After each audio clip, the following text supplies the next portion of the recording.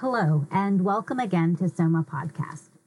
I'm Hannah Anderson, and today we're continuing on in our series entitled Empowered, Stories of the Unconventional, Unexpected, and Surprising Work of God. Over the last few weeks, we've been hearing from Soma members about how they're encountering the Holy Spirit in their own lives. And today we're talking with Mackin Bannon about how the Holy Spirit convicts us of sin and leads us back to Christ.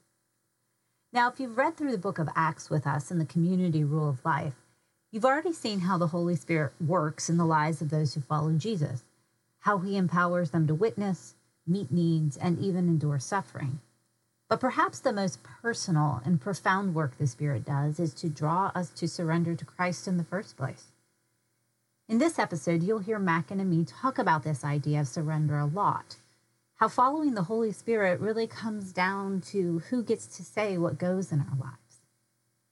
Our conversation reminded me of something a friend once wrote.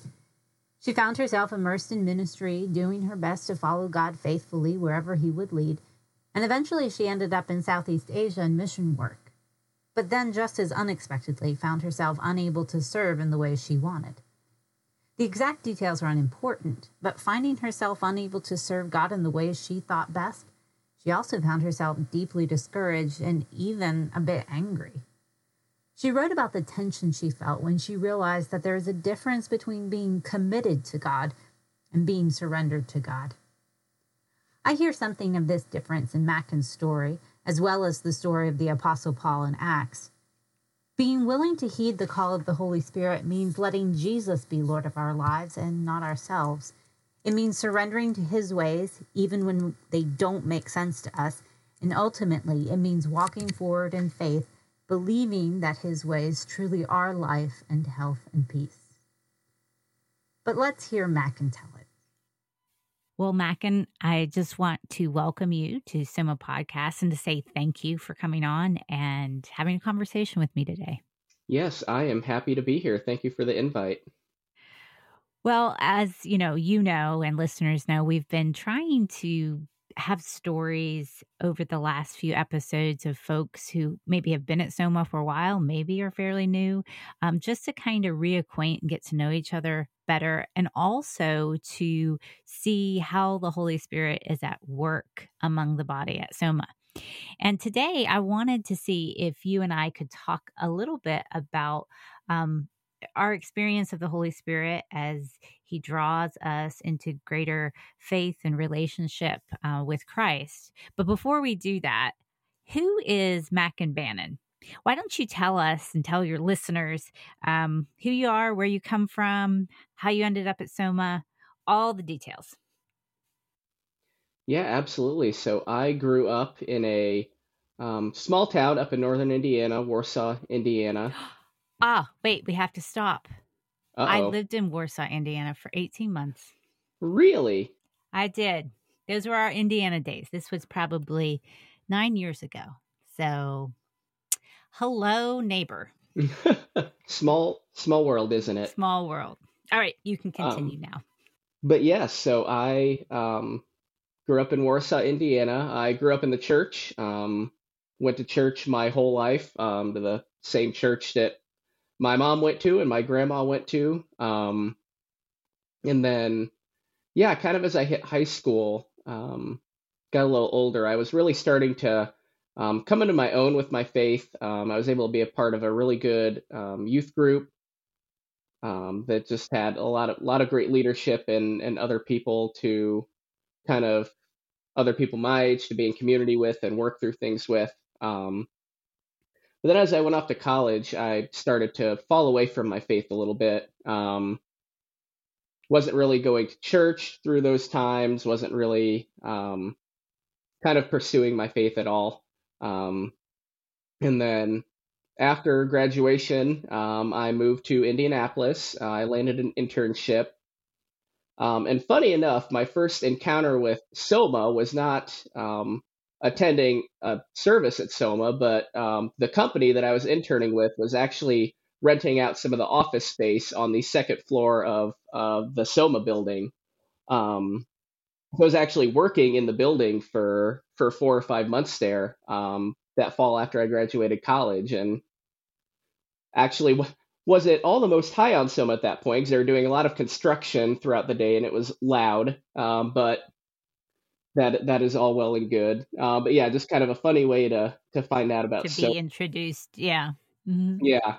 Um, but then after that internship ended, kind of at the end of 2014, I spent several months after that unemployed and looking for a full-time job.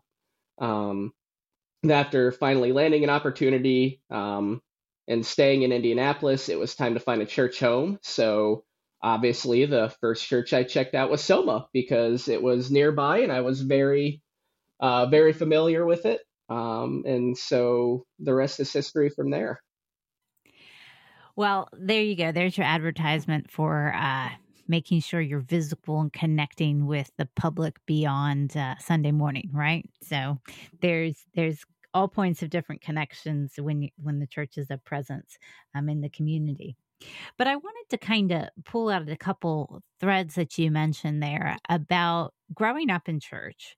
Having an active kind of relationship, experience of God, and then being on your own, and maybe not being as in tune or as engaged with the church. I don't know what language you would use to describe it, but just kind of finding yourself not in the same rhythms maybe as childhood. Looking back on that, what do you see happening there? Yeah, I think definitely a big part of it is when you're growing up, if you're a part of a family that are believers and go to church, I mean, you don't necessarily have a choice like that. Kind of that's the expectation. You go to church on Sundays. You go to youth group on this night or the kids ministry on that night. And it's a lot. It's just a lot easier that way, just because it's kind of a part of your weekly um, rhythm, I guess. And so when I went off to college, I think for me it was kind of twofold. One, I went to the University of Notre Dame, which is a very Catholic institution, and I was not Catholic, so I think part of it was just wasn't necessarily an ease of access to, I guess, the kind of church or resources that I was familiar with and used to. And then two, I think it's just having that independence for the first time and trying to find yourself. I think that kind of works out differently for everyone. For me, I had to my story is that I had to go a little bit off the path and a little bit wayward before the Lord and the Holy Spirit drew me back in, which I'm sure we'll be talking about in a little bit here. But um, yeah, I think for every person, when they get that independence for the first time, it can go a variety of ways. And yeah, for me, I think it was just kind of trying to find out who I am and all that stuff. And yeah, it just took me a little bit of time. Yeah, and I think it's significant that you tie it to that season of independence or trying to figure out who you are, because for some folks this may not happen at the same age. Maybe for a lot of folks it's kind of coming into college or your young adulthood. But I've also known folks who maybe moved pretty seamlessly from maybe a Christian home and the structure of that, maybe even into their own homes and strongly structured practices. And maybe they hit middle age, and that's when their faith crisis hits, and they have to sort through their own sense of who they are in relationship to God.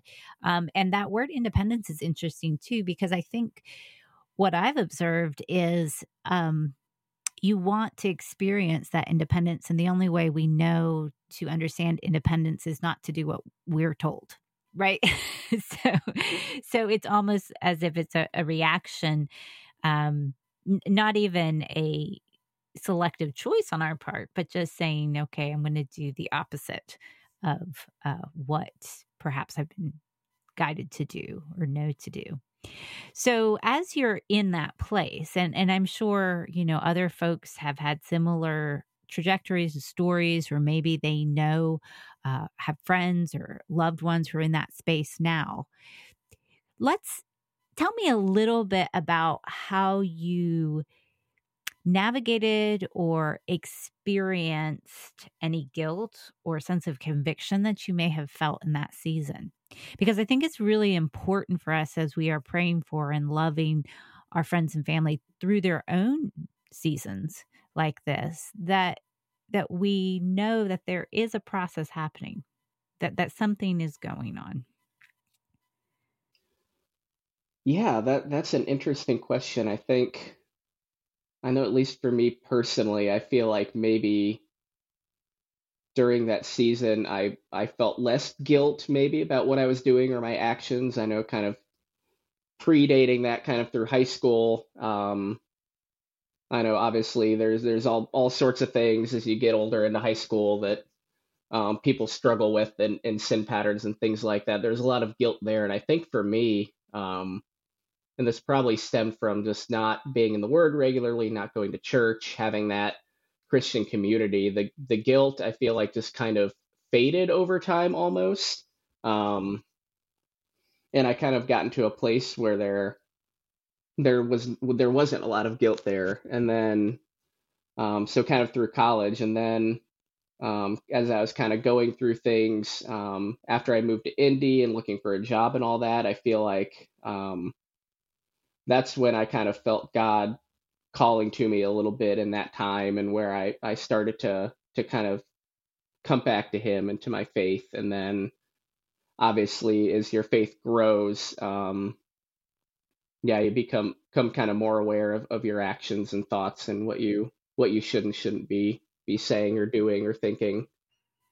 And that's really significant, because what you're bringing to the front is that one of the things the Holy Spirit does is He convicts of sin, and there's a difference between just that kind of residual guilt of, well, I know I'm supposed to be doing this, or I used to do this thing all the time and now I'm not doing it, and that's like a human level of guilt that eventually you can be habituated to, that we can kind of, I think Paul puts it, we can have our conscience seared, where it's just this kind of um, guilt of practice or habit. But what you're describing about the Holy Spirit kind of awakening you later in this process is something richer and deeper, that isn't just the guilt of, I'm not performing, that what I should have done, or I've gotten out of my habits, or the kind of cultural guilt that we might experience coming out of Christian community. So walk us through that. What did God do? How did the Holy Spirit kind of awaken you to your spiritual needs? What was the experience like of slowly wrestling with Him and finally coming back in surrender to Him? Yeah, so just to kind of pick the story up where I left off. So I found Soma, was kind of settling in here in Indianapolis, and yeah, that time of unemployment kind of brought me back to the church. It was a really tough season for me, kind of lots of those why questions, why is this happening? And I kind of got to the point where I realized, okay, maybe this is God trying to teach me something through this experience, and maybe I need to lean into that a little bit. And so that's really what got me to the point where I was looking for a church home to kind of um, come back to church. And so I got plugged in at Soma, was plugging into a community, finding that community that I kind of been missing, but I still wasn't wholly surrendering my life to the Lord. I wasn't kind of going all in. I was just kind of going partway and wading in a little bit. I was still um, living in sin. I was still trying to kind of do things on my own terms, the way I wanted to do them. And really, for me, it was um, more of a heap of burning coals come to Jesus moment. It was a sermon one Sunday at Soma, that just, it felt like it was written specifically for me. It just hit deep at what kind kind of the sin I was going through and just the mindset that I had, of kind of wanting to do things my way. And yeah, it truly turned my life around and kind of knocked me off my feet. So at that point, I truly started taking my faith seriously and realized I needed to um, surrender my own selfish desires and like kind of go all in with my faith. Something I hear in what you're saying, Mackin, is this connection between the Holy Spirit's work in us and surrender. So within the book of Acts, we see this a lot, even though we tend to see repentance and belief associated with the Holy Spirit's work. There's also this theme that Jesus is Lord. And so those who come to him in belief are really coming to him, surrendering their wills, that whatever they want for their life in that sense. And so to hear you talk about this journey that God has taken you on, that the Holy Spirit has brought you through, I hear kind of echoes of Paul's story in the book of Acts, where, he was committed to God, right? He was religious. But when Jesus meets him on the road to Damascus, the thing that he confronts Paul about is the fact that he's resisting him, that he is kicking against the pricks, which is a visual image of a oxen resisting its master's direction. And so it's so interesting to hear you talk about the language of surrender, because I think that's probably really what's underneath a lot of our wrestling, particularly with the Holy Spirit, is who's in charge here? Like who gets to call the shots on our life? Yeah, absolutely. That's yeah, definitely that was a big part of it for me, is kind of like I never stopped believing in God or anything of that nature. It was me not wanting to do the things that I was called to do by God and by the Word, and to kind of live life by my own terms, and kind of give into some of those kind of ways of the world that are sometimes so hard to resist or to turn from, because it can kind of feel like you're the only person doing this or not doing that. And so yeah, it took kind of that come to Jesus moment where I was like, okay, I'm way off the path. I need to kind of surrender my own will, and just let the Holy Spirit take over. And what's interesting about reframing it that way is that it also applies to folks who don't necessarily see themselves as in sin, or who aren't doing the things that we flag as, the wrong things.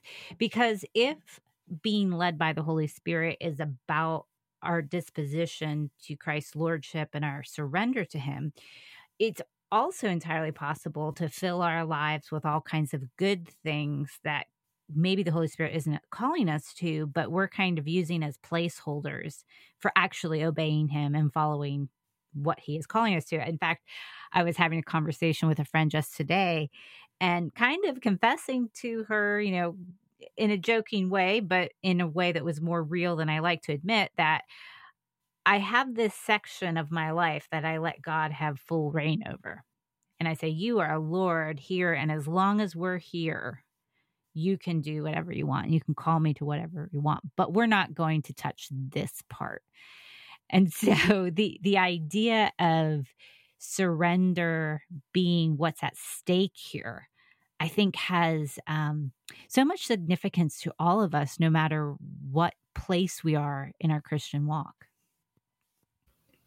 Yeah, for sure. And I think that's also keeping the mindset that that's something we're always going to struggle with from time to time, or in certain areas. It's not a situation where you have that moment, you're fully surrendered for the rest of your life without fault. I think in different seasons it can be easy to fall back into that in certain areas of your life. And like, yeah, just being aware of that, and being able to identify those things and work towards surrendering them is important, because sometimes it's in one moment you give it all up, and in other times it may take time and it may take work. It just kind of depends on what it is and what season of life. And yeah, we just always have to be looking for those things, and yeah, just trying to work on that. Yeah, and I think it gives us a lot of solidarity with each other when we are struggling. So, because the journey of faith with Christ is this kind of continued process of coming into his lordship over our life, this continual kind of place of surrender, of relearning, resurrendering to him, we also can have a great deal of empathy and solidarity with those who maybe are struggling or are going through a season of doubt or wandering. Instead of judgment necessarily, it's like, oh, yeah, I totally get that instinct. Like, I totally know how hard it is to really just lay it out and remove our hands and be led by the Holy Spirit. Yeah, absolutely. And I think that kind of hits on the importance of community. I know for me personally, community is huge. And community was a large part of kind of the growth in my faith journey, kind of from that moment onward.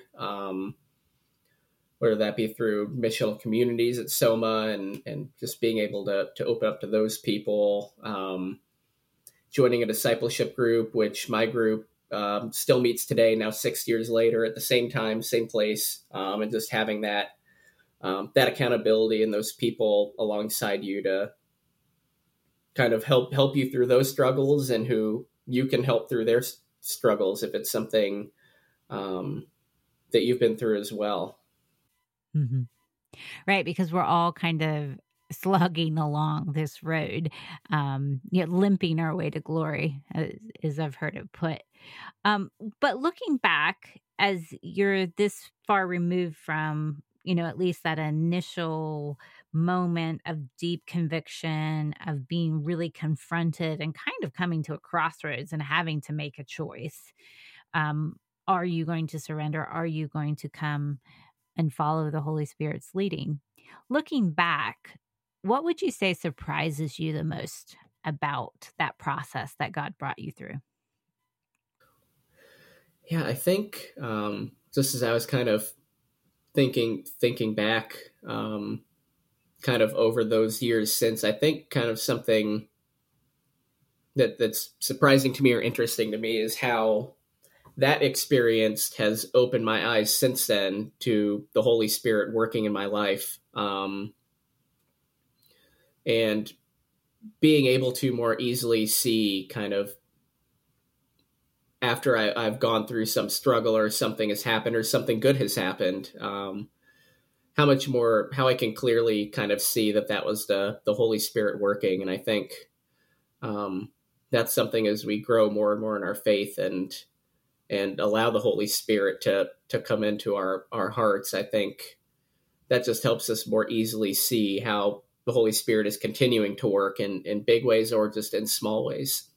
Mm. It's something that's kind of learned. It's something you learn to recognize through practice, something that can only be learned by surrendering too, that you have to make that initial kind of, all right, I understand this is what's being asked of me in this moment, and so I'm going to move with it. And then that experience then it builds on that, so that as you do that more and more often, it kind of builds that muscle of surrender. And to your point, the ability to recognize where the Holy Spirit is leading and guiding, not just to conviction of sin, but perhaps in other ways, toward good works or toward things that he's calling us to in other ways and relationships. But even as we kind of continue to recognize the Spirit's work in our lives, as we become habituated to it, as we surrender to it, there's still these hurdles, right? There's still these things that we're always going to face and surrender. And we've talked about already how this is a lifelong thing.